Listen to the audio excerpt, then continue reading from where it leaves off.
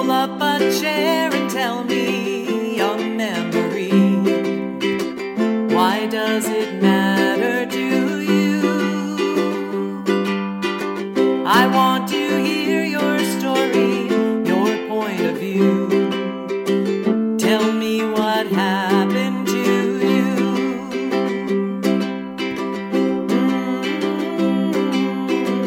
Hi, and welcome back to Tell Me What Happened, the podcast that features folks from all walks of life telling us one true childhood experience and how that event, that moment in time, impacted who they are today. I'm your host, Jay Rehack, and like you, I've had my share of childhood experiences, some of them very powerful, some of them happy, some of them not so great. But I like to think that whatever happened to me, good or bad, has made me a better person. Now, as my listeners know, that's not necessarily true, but that's what I like to think. Anyway, Tell Me What Happened is sponsored by Sidelining Publishing, publishers of quality books, including Susan Salador's classics, I've Got Peace in My Fingers, and One Little Act of Kindness. All right, today I have as my guest, Woody Rini. Woody is a spiritual abuse survivor and recovering addict who advocates for compassionate, trauma-informed care. Woody is the author of Help, I'm Overwhelmed, a book about giving up the idea of self-sufficiency and learning to grow a social support network. Welcome to the show, Woody Rini. Thanks for having me, Jay. Glad to be here. Woody, are you ready to tell your story? I am. I know it's a sad one, I think, but anyway, I'm going to stay out of it, Woody, and at the end, I'm going to just ask you one question, and that one question is this: how do you think it's impacted who you are today as a person? But take it away, Woody. All right. Thanks so much for having me, Jay. Yeah, so my name's Woody. At the time of recording this, I'm 30, but what I'm going to talk about is obviously a childhood memory. And so as long as I can remember growing up, really, I grew up in a pretty strict church. I grew up going to church just like a lot of kids do, you know, age 3, 4, 5, 6. I don't really know what's going on. I'm going to some kind of Christian church. There's some Bible stories. We're sort of doing our thing. And mostly church was just someplace you went before you had your Sunday meal. And I didn't know what else was happening. And then as I got into, you know, maybe primary school and 7, 8, 9 years old, I started to understand that I was being taught something, you know, in my case, Christian church, about Jesus, the Bible, stuff like that. But it was mostly friendly songs, and mostly, honestly, I had friends. I had 3 close friends from church, and we'd all go to the mall together. My grandma would babysit us, you know, watch us. I guess we weren't babies, but we'd all go buy Pokemon cards together or see a movie, or, you know, to me, church, school, all these places, I kind of got told to do something. I did it, but mostly I just had fun with my friends. So I always grew up thinking, oh, like I've got a really nice childhood, and sure, you know, my parents got divorced when I was young, and sure, I have stressors, but I was a pretty happy little kid. And then around middle school, things sort of started to change for me, especially in relation to this church scenario. So my father was kind of a ex-Catholic atheist. I don't know what you want to call him. My parents were divorced, so he wasn't in the picture for church. My mom was sort of the liberal black sheep of the church because she was divorced. Then it was a pretty conservative Christian church. I didn't really know all this in this time. You know, I'm kind of describing with adult knowledge, but this is kind of the situation that I was in. And so I knew that my mom took me to church, and my grandparents were very serious about going to church. You know, like this was, you don't say, I don't want to go to church, or you get a very disapproving face. You get something bad, even from very loving people. And so I would go. But the thing that became sort of concerning to me as I got into middle school was the pressure for baptism. So my branch of church was called the Church of Christ. And essentially one of their core beliefs is at a preteen or teen age, you choose to be an adult and to get baptized through immersion. And so that's what was going on with me and all my friends when we were in 4th, 5th, 6th grade. Is right about that time, I was essentially told, you need to choose suddenly, you know, going from this world where you're innocent and you're a kid and you do this vacation Bible school stuff and it's all fun, to this is life and death, and not just life and death, but eternal life and death. And you're making that decision as a 5th or 6th grader. And so I will say I've always been a people pleaser. And as the youngest of 3 kids, and my sisters being 5 and 8 years older, I really learned to kind of stay out of the way and be a good kid and just do what people wanted because I cared about people. And so I did that. And I even ended up thinking, oh gosh, I don't know what's going on with this baptism thing. I'm 12 years old, but I'll just do it. I'm not sure what I believe or whatever, but dunk me in some water. I don't care. And so I let them dunk me in some water. And then I thought, okay, great. I've pleased everybody, and now life's going to go back to normal. And for a moment, the pressure was alleviated because, it's a pretty serious evangelical church. So there was a lot of pressure. And even they passed around little communion plates, they called it, Lord's Supper, whatever you call it. And you could only take the little pieces of bread and the grape juice that they used if you were baptized. And what was interesting was my older sister, who was 5 years older than me, wasn't baptized. And so we'd go around, and now all of a sudden I'm taking the little bread thing and my sister's not. My other sister, who's 8 years older, is probably off at college at this point, if I remember correctly. But, we'll see.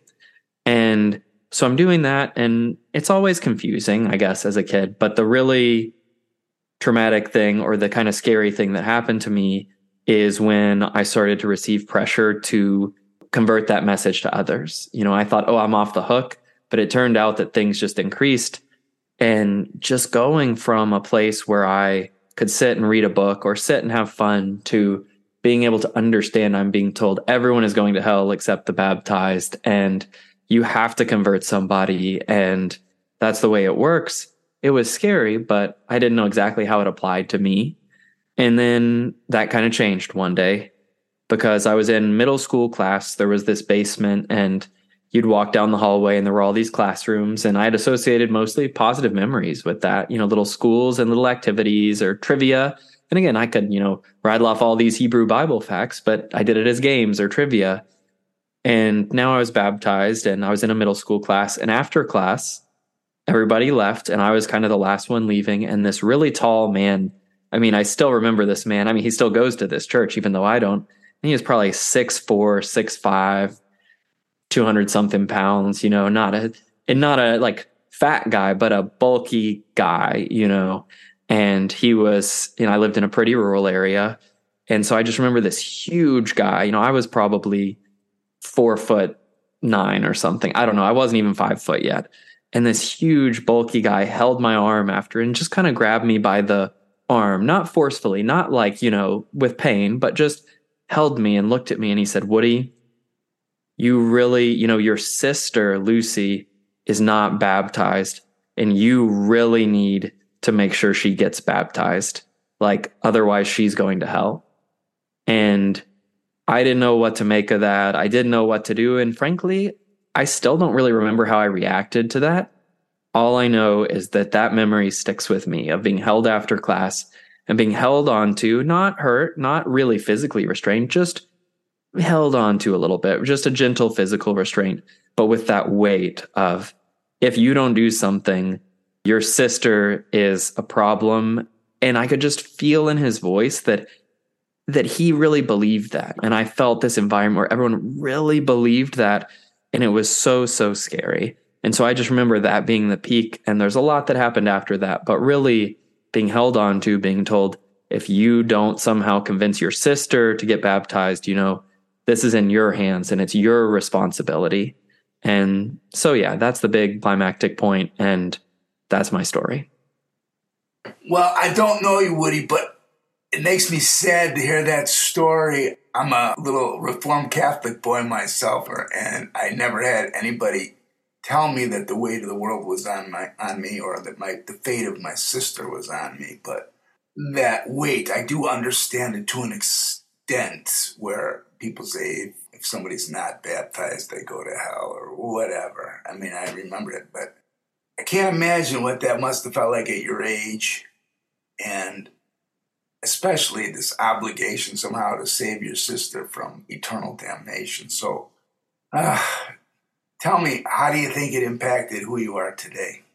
Yeah, I think the biggest impact immediately was I really learned how to just try to live inside everyone else's head, because the thing that hurt the worst wasn't actually I thought I was going to hell or my sister was. It's not that I didn't know that. I was very scared. I would sit and think, oh, either it's going to be this blackness that lasts forever, or hell, or like, it all sounded terrifying, honestly. And so that was really scary. But the scariest part was I could see how much the others were hurting. Even this scary man who was doing something that I would consider abusive to me, he wasn't trying to abuse me. It felt like he was trying to help. And so I think the first thing it did to me was make me feel like I needed to always be appeasing other people's discomfort. And that's a pattern I'm still working out. And so in that sense, right, like let's say I go to school, that would transfer where I got great grades. But even if I was getting a good grade, I'd just be so worried that the professor secretly hated me, or worse, was secretly worried about me. And I developed this feeling that everyone is so worried about me. And I call it kind of a complex where I needed to both not exist because I needed to stay out of the way and be small and not get in people's way. But I also had to be perfect and do the things they asked of me. And so that also led to kind of addiction for me. I won't go into the specifics, but just a lot of negative mental health coping mechanisms because it was too much to be around people. I also still deal with a fear of groups of people because I remember I'd go to church and just be plotting my escape route the whole time. And so I have this dread whenever I go to a gathering of people. So in the sense of the traumatic impacts, those are the impacts, but it also has helped me see clearly that was an impossible task. And so as an adult, what it's helped me realize that maybe some people who don't have as traumatic of an experience don't get to see is I can see that I was kind of broken or traumatized in that instance, and that sometimes there's no rhyme or reason for what people do. You could say, oh, there's a logic behind how this man was thinking in Christianity, whatever. But really, it's just that I still can't quite comprehend what he was thinking or what people who believe that were thinking. But I need to go to help and go find other positive support. And so I think the last thing it taught me is it gave me an ultimatum, especially addiction related, is do I want to spiral and get worse, or do I want to take the risk of finding community even though I'm traumatized by it? And I've been taking that risk and learning how to build social support networks, kind of like the book. And so I'm grateful for that experience. As much as it still hurts me and it hurts to talk about it, it is something that has been really impactful because now I know that I can't be responsible for somebody else. I'm still working through a lot of the issues, but it's both caused a lot of pain and been the impetus for a lot of healing in my life. Well, I love the fact that you wrote a book about it, and you're trying to basically, I'm assuming, trying to help other people deal with the same issue. When I was a young man in college, I read E.M. Forster, one of his books. And E.M. Forster has a story of Saint Diodata in Italy, who is 12 years old, who decides that if she moves, she's a sinner. And so she lays down on her bed and refuses to move for the rest of her life. And she dies. She won't eat, she doesn't drink, and she dies. But they turn her into a saint because she was so afraid of sinning, she literally did not move. And I was so taken with that story, only in the sense that as a little Catholic boy, they did scare the heck out of me in terms of, sin or whatever else. And I didn't get the same experience that you did of somebody saying you got to watch out for everybody else or convert everybody else. But it was more like, you got to watch your step here. You're going to make mistakes. And then people who were not of my faith, they're not in. And I'm like, what is that all about? How does that work? These good people not making it into the kingdom of heaven, blah, blah, blah. All those things. And I congratulate you on your ability to take all of that, process it, and by writing a book, I really assume you're trying to help other people with the same or similar circumstances that you experienced. Does that sound right to you? Yeah, definitely. And the book, it's really about the idea that so many expectations are placed on us from birth. It might be religious, it could be school, it could be social role, like family. It's a lot of different stuff. And so I've been working really hard on detangling that. And there's a way to go about it where you have to be really delicate because you care about your family, you care about your coworkers, I care a lot about people. I don't know whether everybody else listening cares, but I'm a very caring person. And so I don't want to just turn the opposite and become this super intense, dominating person. But I'm looking to help other people set boundaries and do that by seeking positive support. So the way I've healed is by a lot of positive support groups and groups where people say, you're safe. You don't have to believe anything and you can walk away at any time. Yes. And I'm like, oh, this is great. This is amazing. And as scary as it was to enter groups of people, I'm looking to convey that to more people. Like if you're hurting and you're like, no one is on my side, you're traumatized by some group of people or some familiar relation, whatever it is, schoolwork, what have you, that there actually are spaces where you can be safe, and we can't guarantee anything, but I promote those spaces and try to create them myself as well.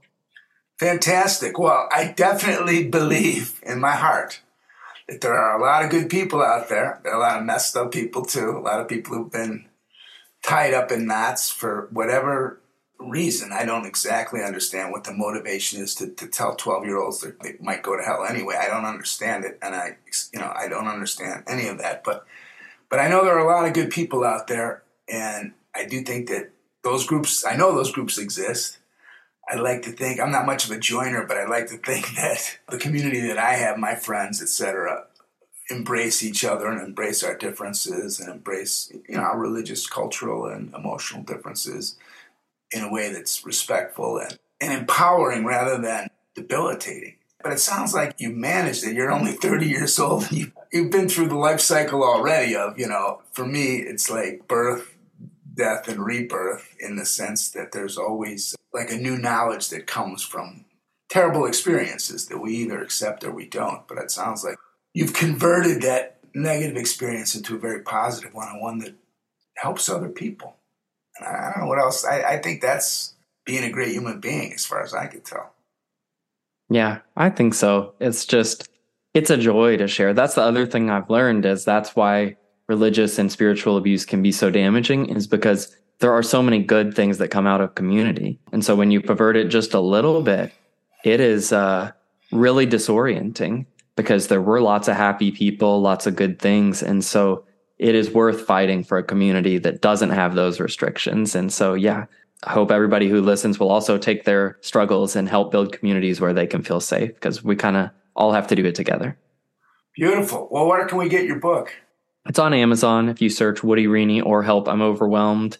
Or I have my own website called The Help Collective, and that's where I offer coaching, a free, safe support group. So I offer kind of this umbrella group, I call it, where you can come join mine and you just send a little message here or there, and then you say, oh, I really need a therapist. I want to go get one. Or, oh, I'm going to join this other support group. And it's kind of a support group Kickstarter so that you can find other connections and other resources. So you can find my book there too. Fantastic. Well, listen, I'm hoping you'll send me links to all that, your website and your book, and I'll put it in your description. This episode will be out in October, but I do appreciate you coming on and telling your story. I'm really happy to say it. The audience doesn't know this, but you look extremely healthy. You don't look like you're in distress, which makes me happy because, I worry about everybody, but at the same time, I know everybody's got their own lives, but you do look healthy, and that's great. I'm glad you're on the other side of it. I'm glad you're helping other people, and I'm going to actually get a copy of your book, and if we ever meet, then I'll have you sign it. Hey, where are you from, by the way? I'm from Central Kentucky, but I live in Raleigh, North Carolina now. Raleigh, North Carolina. All right. Beautiful place. I love it down there. Well, Woody, thank you for coming on the show, telling your story. We appreciate it. I think you're going to help people as a consequence of coming on the show. Really appreciate it. Thanks so much for providing the space for me. I'm so glad to be here. All right. Well, that's our show. I'd like to thank Woody Rini for coming on the show. Also our sponsor, Sidelining Publishing, publishers of quality books. So until next time, this is Jay Rehak asking you all to please stay safe out there and try not to hurt anybody.